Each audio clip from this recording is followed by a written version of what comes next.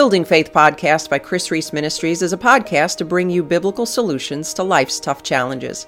For more tools, tips, and teachings, check out our community by going to chrisreese.com. That's KRISREECE.com. As a people pleaser, you're likely kind, compassionate, and caring. You like to put people at ease. You often go along to get along. And you likely avoid conflict at all cost. You assume the best of others, even when they've shown you their worst.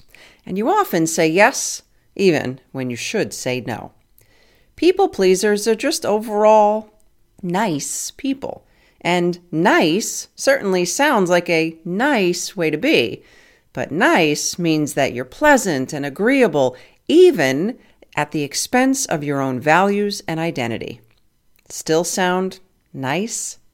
If you see yourself as a people pleaser, I want to share with you today 9 people-pleasing traits that are not as nice as you think, and the 5 steps to stop people-pleasing and start God-pleasing. Hey, my friend, welcome back to another episode of the Building Faith Podcast, where it is my hope to bring you biblical solutions to life's tough challenges. If you are not already subscribed, I would encourage you to do so. I would greatly appreciate it. Imagine with me for a moment that you are a Jenga game.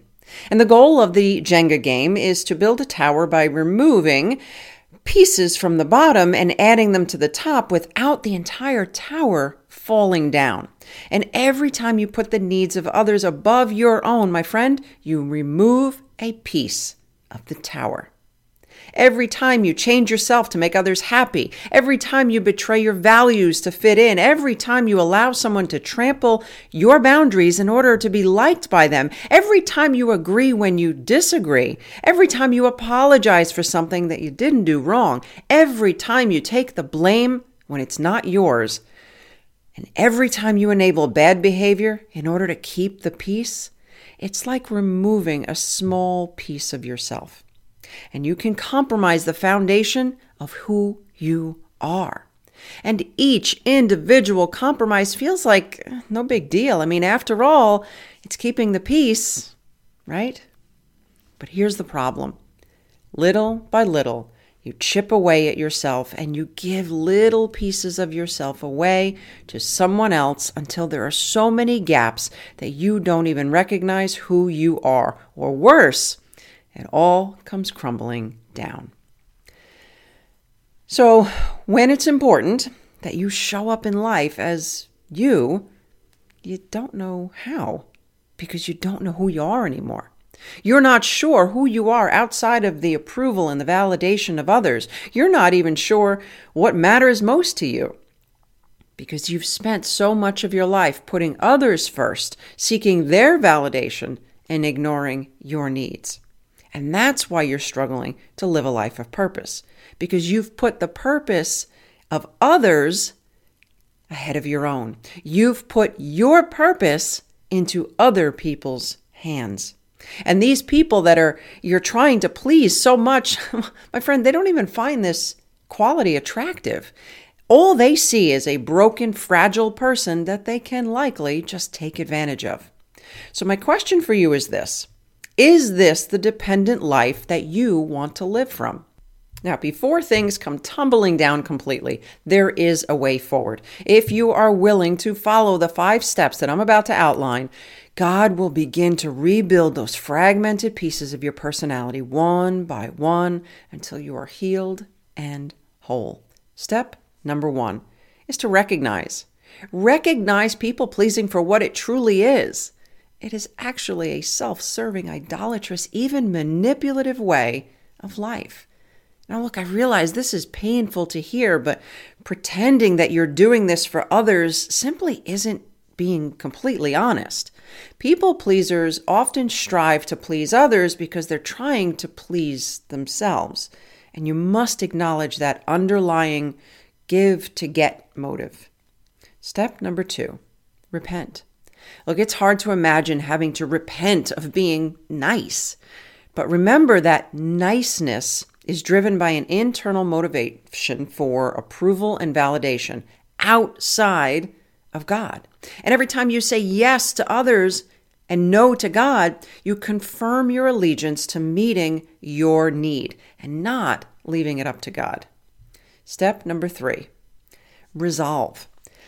So now is the time to decide whom you will serve. Matthew 6:24 reminds us that we can't serve two masters. You can't be fully devoted to following Jesus and also fully devoted to the approval of others. People-pleasing isn't as Christ-like as you believe.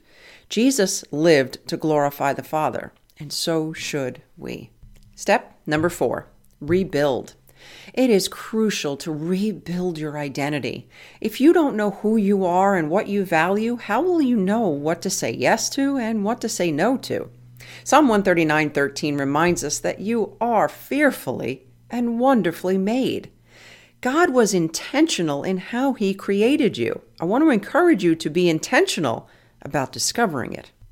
And a great place to start is in understanding your God-given temperament. And to learn more, I want to invite you to grab your free What's My Temperament guide. I'll go ahead and include a link in the show notes, or you can jump on over to chrisreese.com and grab that valuable resource. And step number 5, reject. When you say yes to people all the time, you say no to God by default. Learning how to set healthy boundaries will keep you from allowing the enemy to distract you with every seemingly urgent need designed to keep you from living for God. And boundaries aren't what mean people say when they can't take it anymore. Boundaries are what healthy people do to never reach that point. And if you are tired of saying yes but feel powerless to say no, I want to invite you to jump on over to episode 223 to understand the 3 signs that God might be trying to remove someone from your life. And do you want to know what type of people pleaser you are? Be sure to take our free people pleaser quiz. I will go ahead and include a link in the show notes, or you can jump on over to chrisreese.com and check that quiz out there. Thank you for listening to the Building Faith podcast. Remember to subscribe. For more resources mentioned in this podcast, go to chrisreese.com. While you're there, help us keep the Building Faith podcast on the air by becoming a monthly supporter or by making a one-time donation. Well, my friend, until next time, remember, all things are possible with God.